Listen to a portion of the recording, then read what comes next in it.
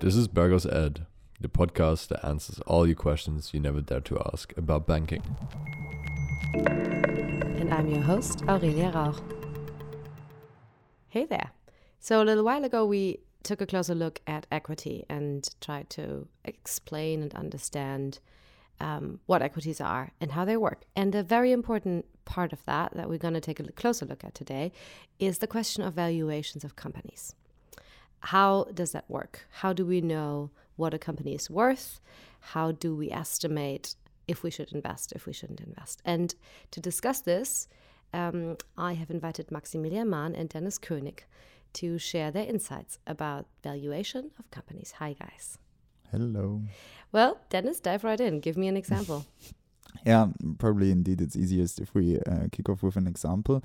So I'm here with Max today, and let's just assume Max doesn't like his job anymore and Max would like to found his own company. And let's say he becomes a consultant.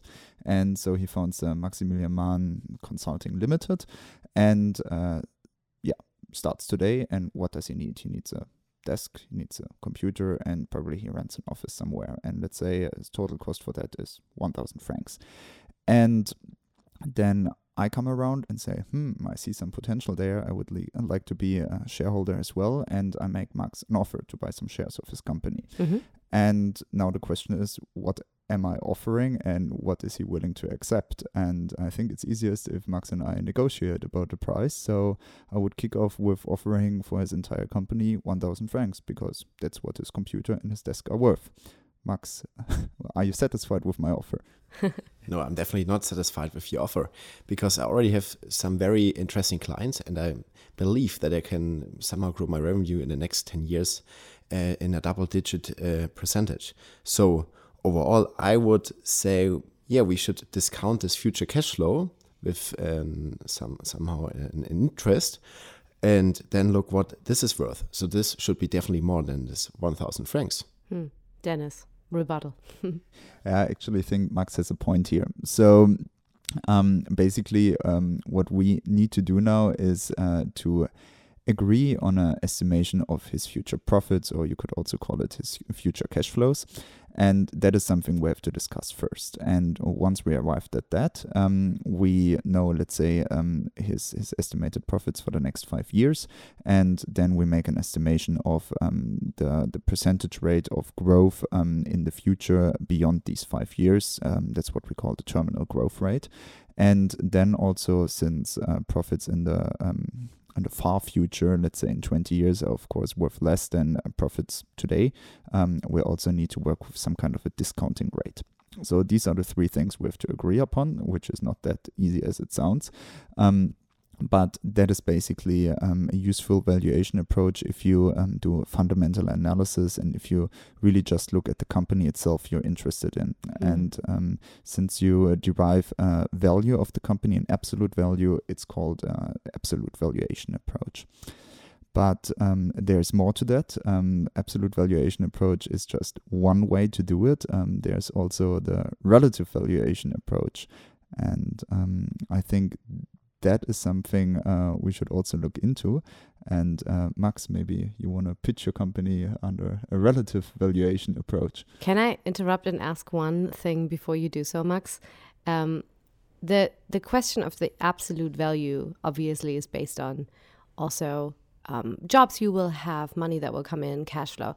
If it's a relatively new company, and you just don't have a lot of data points, a lot of experience, a lot of history simply with the company. So you can't really say, usually, I don't know, I pick up more jobs in August and September is a great month. And I actually, can look back at my history and say, there's even more cash flow coming in or to be expected. If there's very little of that because the company is young, I'm thinking of startups here, obviously.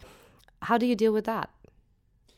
Yeah, for sure. This is somehow challenging because usually startups or new founded companies have a small revenue or smaller revenue than well-situated companies, but their revenue growth and also their profit growth is somehow increasing in the next years. But for sure, there's a lot of uncertainty around this future earnings, around this future revenue growth.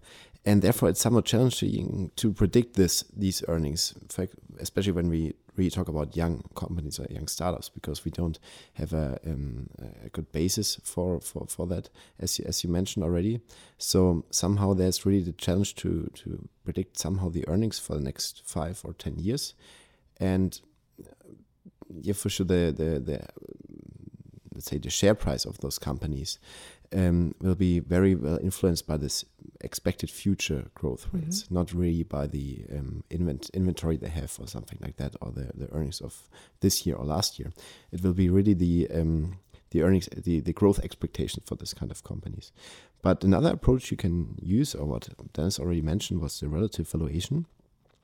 So when it comes to relative valuation, you look at the peer group. So you have a look on companies that maybe are in the same business, on the same segment, and trade on a stock exchange. And then you have a look what is, for example, their price earnings ratio. So what is their price compared to their earnings per share? Yeah.